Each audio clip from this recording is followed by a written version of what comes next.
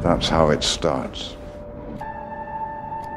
The fever, the rage, the feeling of powerlessness that turns good men cruel. Welcome. I'm Andrew Dice. And I'm Stephen Colbert. And this is Batman v Superman by the Minute, a podcast rewatching and dissecting Batman v Superman 1 minute at a time. Now we have arrived at minute 113. Lois Lane has been involuntarily escorted to the top of LexCorp Tower for a clandestine meeting that is about to get real creepy. You ready to start? Let's go. Laying low in the morning. Low line slacks. Lois Lane. If I had to call out one moment in the movie that actually needs just literal explanation, this is on the short list. As we both know, Lois exits the helicopter, the bombastic music ceases, and in this incredible moment built up to Lex Luthor, this incredible arch villain who has taken Lois Lane. Martha's been taken, who knows where she is. Lois arrives at the top of his massive tower in the middle of Superman City, and he opens up by saying, "Plain low in the morning, lowland slacks, Lois Lane." For people who don't understand the reference being made here, I will explain that these are taken from the opening lines of Vladimir Nabokov's Lolita that opens with, "She was low, plain low in the morning, standing 4 feet 10 in one sock." She was Lola in slacks. She was Dolly at school. She was Dolores on the dotted line. But in my arms, she was always Lolita.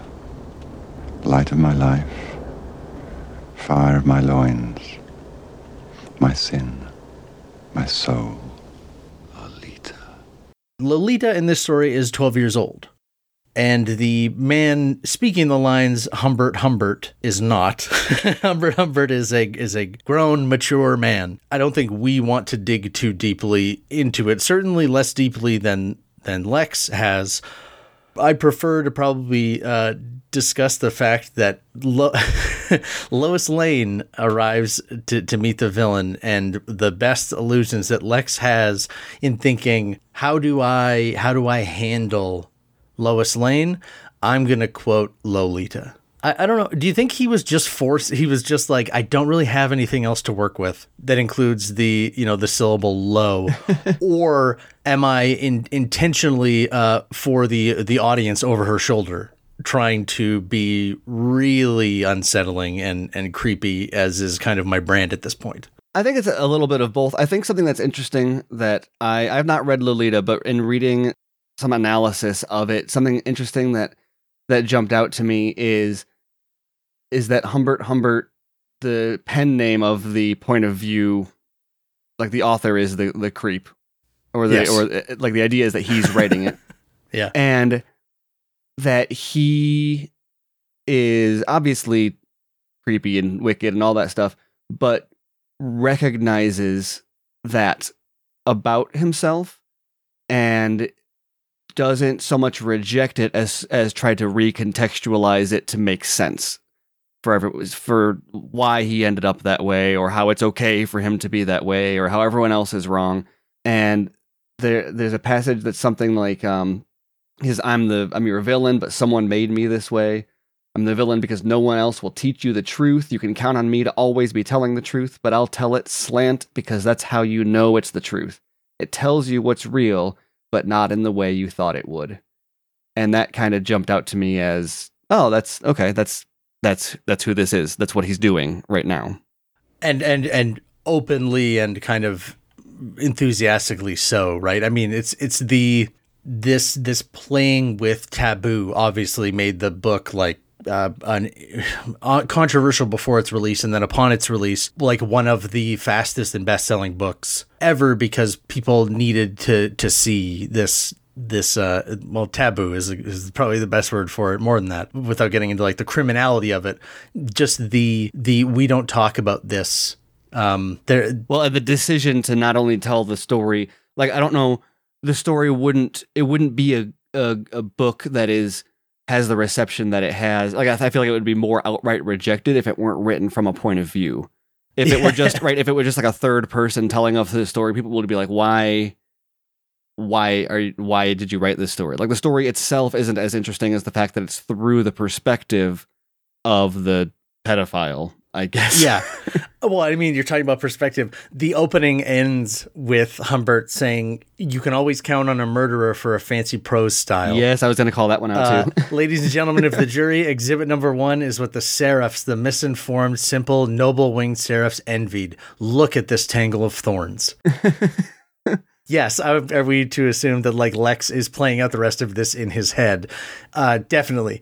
There's also the kind of direct, analysis of the book about manipulation and the view of Humbert of this other person, how he viewed her. There's just the fact that, like you're saying, in the very way that this story is constructed, it is about, I was going to say gaze. Her last name is Hayes, literally. But just like this way of, it's more than othering. It's just looking at this person as more than just a person. Mm-hmm. Fictionally, but also, I mean, just realistically, like textually, that's what is being done here. And I think that we've talked about Lex, that's how he sees people. It fits that he would make this, like, for anyone who doesn't know or thinks that this is like overly creepy or kind of weirdly perverse. Anyone who's read, well, this is the thing, right? The first pages of the book is when Lois steps out onto the roof and Lex says, Lola in the morning, plain low in slacks. Everybody would know, oh, ugh. It would be the immediate reaction, because you automatically place that of all of these references and allusions and turns of phrase he's using, he's gone to Lolita for this. And even if you remove the like sexual and erotic and romantic aspects from it, it still gets you into his character's headspace in this scene, I feel. Yeah, well, and I think what's also interesting about that too is that, and my understanding of Lolita, but also clearly in the text of, or the subtext of BVS, is we're dealing with power and coercion, power balances. And if he views himself in that role, then he is recognizing his sort of machinations on manipulating somebody else. And also the way it's portrayed in the book is as he frames it as if he is being seduced, like it's something that somebody else, yes, he is being like teased and encouraged. Like, she is a temptress, and yes, he is just unable to stop her or to suppress it. Like I said, very much kind of framing the narrative. Instead of saying, oh, I'm not evil, he's saying, oh, this is maybe a thing that's inappropriate, but it's not my fault. Or not even necessarily my fault, but the questioning his role in sort of instituting it, because this is very much a villain speech, but it's not a typical kind of monologue-y villain speech of here's my plan. It's, and we'll obviously get into this way more when we get into like when Superman gets up on the roof, but he's not I mean, he's very mustache twirling, but not in the sense where he's like, here's my evil plan. He's just recognizing that he is manipulating people, but it's for what he believes is good or what he believes is true. I think going back to the quote about the truth has a slant from the Lolita quote where he says, I am your villain, but someone made me this way. And it's sort of like, okay, if this is my role in the world, if I'm the villain, I'm going to be a villain that exposes the truth of the situation. And again, we'll get into that more later too. But his role isn't so much to be good or to fight his villainy, it's to use it to show people the truth, to expose the holes in the holy, right? That's getting ahead of ourselves, Stephen. Well, it's a tease. I'm not. If he can tease what he's going to say in a few minutes, I can point out that it's a tease.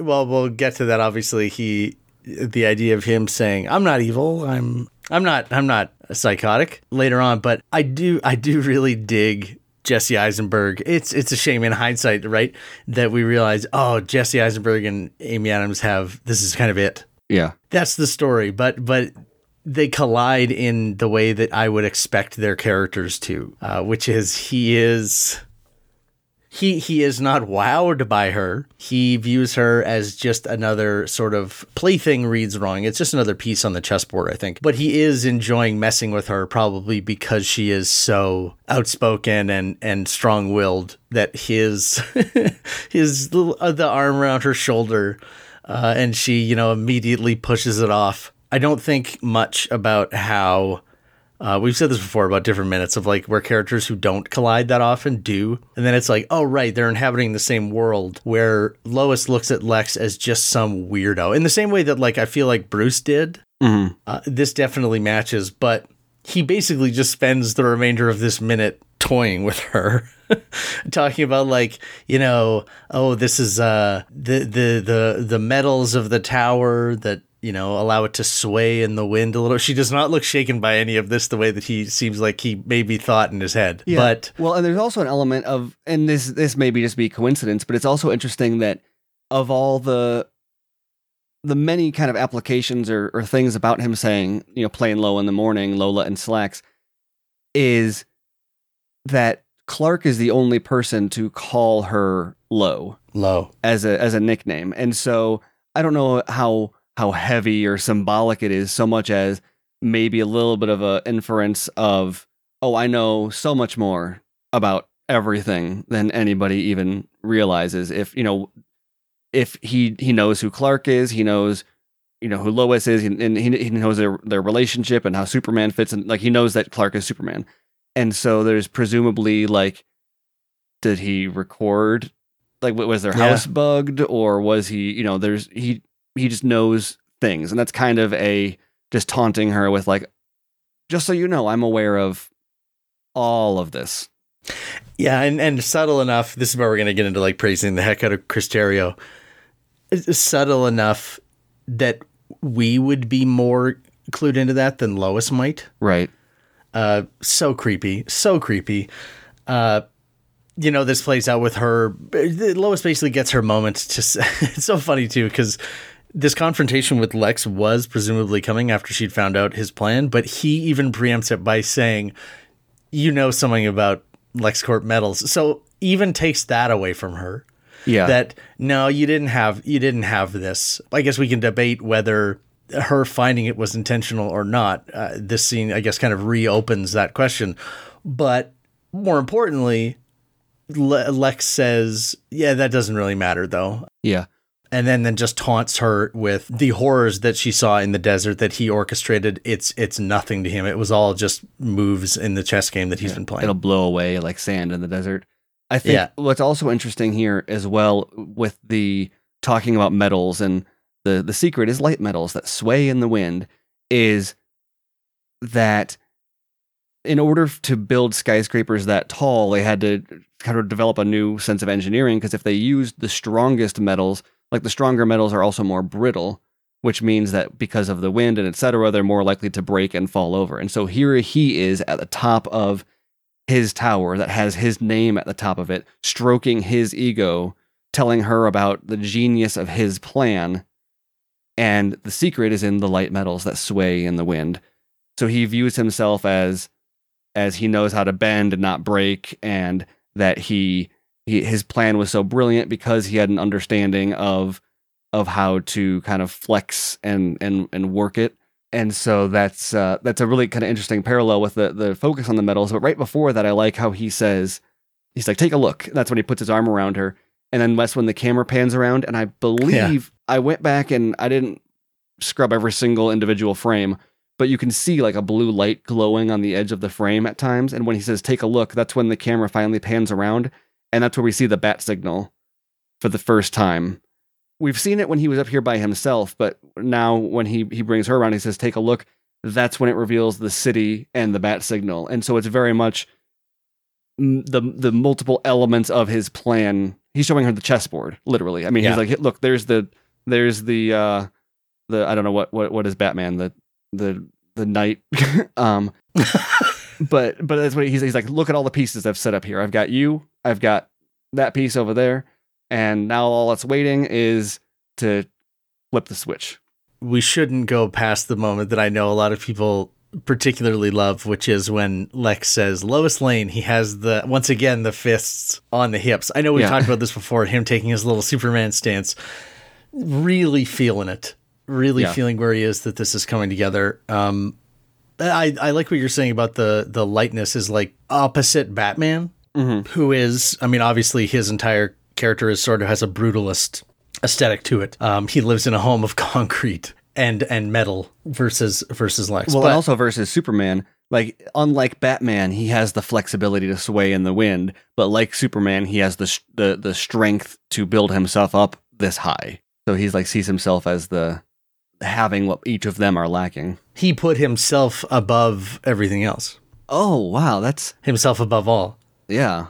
That's above everything. Oof. Yeah. Should come back to that. When it is worth calling out, as you're saying, when he sees that bat signal, we get like a really clean view over the harbor into the city. And once again, I don't think we brought it up, but we see the iconically named island in the harbor, which the entirety of Justice League's early plot is going to center around as well. Yeah. Also, this movie. I know we were talking a lot about cinematography these past few scenes also, but he's revealing the chessboard and the grand significance of how high they are and the pieces all aligned on the board below them. But also with the soft focus, you just get all of these soft lights. Everything, like the whole chessboard kind of fades away to the moment on the roof, even though he's highlighting that. But when it comes back to them, it retains that present personal focus. Yeah, surrounded by candles almost. Yeah. Yeah, good call. It's calling out also, when I picture my favorite moments of Batman v Superman, it is this coloring. Well, and that's really cool for you to point out that the candles on that too. I'm going to talk about lenses, sorry, but that you're not going to get that shape with every single lens. So when you have the shallow depth of field like that, the shape of the aperture is going to like if you see a lot of times like you'll have like an octagonal shaped bokeh on the lights. That's because of the aperture in the camera, and so this is likely being shot anamorphic, and that's why you get the oblong shapes distortion. There. Yeah, it's shot wide but then squeezed in. Yeah, and so then the fact that it's vertical, just like they look like little candle flames, which feels very like. Almost like in another version of this movie, she goes into his office and they're surrounded by candles or something. Look like they're being lit. They're underlit by candles. Yeah, I don't even know what this light is supposed to be. That is. Well, I mean, there's lights because they're on the landing pad, and so the lights are to signal to what's above. Beautifully warm. Yeah, this is incredibly lit. Definitely go to LexCorp Helipad if you need to take some pics for the gram, because this is just incredibly well lit. As you're saying, she calls out the scene in Africa. We're brought right back to where her entire story has kind of taken her to here, regardless of who made the trip, I guess.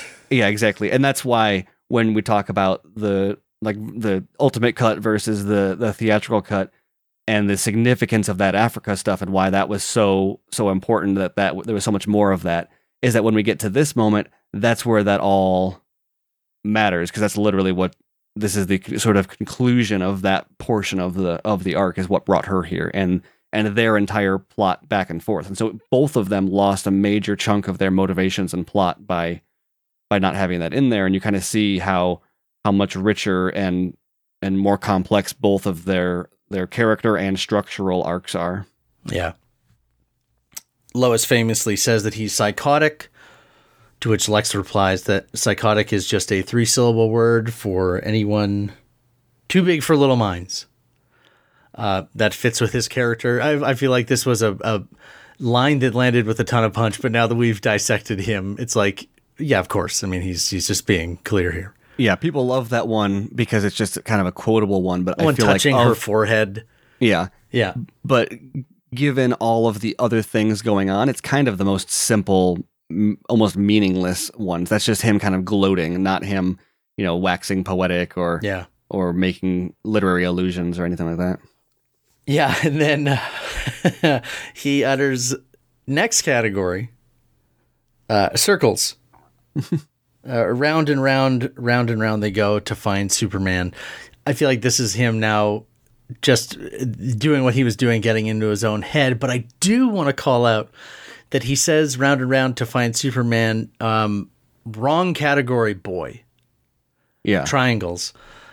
We don't get many allusions to Lex's childhood or upbringing or his relationship with his father, but his choice of shouting wrong category boy is just it's once again raising the specter of, he's doing his plan, but like his father is still, the idea of him as being, he's a monster, but someone made him this way, is hovering in the background. Yeah. But we don't get into it too deeply here. And I would like to say that there is some massive narrative secret to unlock in the Euclid's triangle inequality, which determines that the shortest distance between 2 points is a straight path. But I think that, like much of the writing to do with Lex now, it is a showcase for Chris Terrio doing double talk and double entendre and just really enjoying wordplay, showing that Lex almost has 2 or 3 different trains of thought going at once. Yeah. Well, and also the juxtaposition of circles against triangles, I think, is really fascinating because the implication of, and especially he even name drops Euclid, right? Yeah. So what's really fascinating about that is you look at a circle and it's a unique shape in that it is a not comprised of straight lines, but also you have like a tangent line, which is a line that only intersects a shape at one point. There are no tangent lines on another shape because it's going to intersect it at multiple points no matter what. But then also there's it's perfectly equal all the way around. Like there's no separation between sides or between directions or, exists on a plane as a, I'm sure we could find something if we went into the concept of pi, but like the notion of the equality of a circle is not something that is even calculable. Yeah. That it just continues on indefinitely. We don't know what the last digit of pi is or if there is one. And so of course he's like, let's talk about Superman, round and round Superman. Nope, wrong category. I refuse to contextualize him in terms of a perfect circle. Let's talk about triangles. I can contextualize my existence and your existence and Superman's existence in triangles. Because also with the Euclid triangle inequality, something interesting about that is if you look up the converse of the straightest path between 2 points of the straight line, it's that if you have 3 sides such that if you add 2 of them together, it's always going to be more than the third. It's one of those things that is so obvious now that it's kind of like, oh, right, they had to put these rules in. Yeah. But it is. I mean, that's what I'm saying. Like, it is. I feel like Chris Terrio is looking at geometry and saying, "Ooh, that would be a great line." Right. Well, and this is why, interestingly, go back to that to the Lolita quote, is that you can count on me to always be telling the truth, but I'll tell it slant because that's how you know it's the truth. And so we're talking triangles, we're talking slants, we're talking contextualizing in triangles instead of with circles, because he says it tells you what's real, but not in the way that you thought it would. Because his whole thing here is to put people in his box. Like I said, that's wrong category, squares. But what eventually breaks Lex or kind of defeats him is the proof that. And I don't want to get into this too much either, but his narrative falls apart and he kind of cracks, and in the same way that it does with Lolita. But also you see he says, "Oh, you know what? Actually, that's going to be in the next minute." So we'll talk about triangles more next time. That is the line that literally ends this minute, which is also interesting because that's another minute or another moment in the movie where he says, "Euclid's triangle inequality: the straightest path between 2 points is a straight line." Inhale, and like it's a punctuated inhale right on the minute transition. Yeah, and we're just left here going, good point, Lex. I guess, you're right. The guy knows his Euclidean geometry. Yeah. But I think your point about it seems obvious, but the need for the whole idea of Euclidean geometry is the rules that are so basic that it's like, if a thing has 4 sides that are all Right. equal, then 2 sides are equal to other 2 sides. It's like, well, of course they are, but it's necessary because it is a system of logic that defines an irrefutable reality. And I think that it is so cool to come in here where Lex is next level, 4-dimensional brain planning out this plan. But then at this point, he brings it into the shortest distance is a straight path. So it's just saying, hey, I've done all of this. It's cluing us into, I had my massive plan put together, but now, boy, am I about to be direct. And we don't know how direct, I guess, at this point as the minute ends, but very direct. Yeah. So, And well, then also establishing like foundational truths to him that define his truth that he wants to use to prove his narrative. And that's what we're seeing, kind of he's establishing his Euclidean rules as we watch. the entire time you were talking about a circle, I was thinking about Isaac Asimov's Foundation, and now you've said foundational, and I'm convinced that you were just messing with me. I was planting a seed subliminally, and now Wow. Yeah, I guess the hard part for these minutes is going to be not mining everything that we have to talk about in the next multiple, because so much of it is kind of setting the foundation. But I think so. That's probably we shouldn't get into geometry anymore. You just keep saying it, yeah. But I think that the Lolita stuff really adds an interesting lens to him, and also I think not necessarily relevant, but also it's Chris Terrio, and this is kind of this whole thing is that Jeremy Irons played Humbert, right? Right, yeah. I guess we should point that out. He did play Humbert. Yeah. So I think what he's saying here is that Batman's butler is actually, I don't know. I don't think Lex is like breaking the fourth wall here. He's like, you don't understand. You're watching a movie where I'm referencing a movie. Like, it's too big for simple minds. That's what's going on. Yeah, that's psychohistory is a 5-syllable word that is too big for read the foundation. Yeah. Read foundation. That will do it for this minute. I assume you don't have anything else to add. Next minute is going to be the pace of it is going to pick up suddenly just so rapidly. But with that said, that is minute 113. We will end there, and again, ask people to share their own thoughts on Lolita and geometry with us on Twitter. What a podcast on Twitter at BVS by the minute. And if you can also recommend the show, rate us on your podcast app of choice. Go to patreon.com/Snyder Minute to get episodes early and a little extra somethings here and there. And as always, continue to listen first and foremost. I couldn't help but notice that when you talked about the unknowability of a circle, I remembered that the area of a circle is pi r squared, but in BVS, more like p jar squared.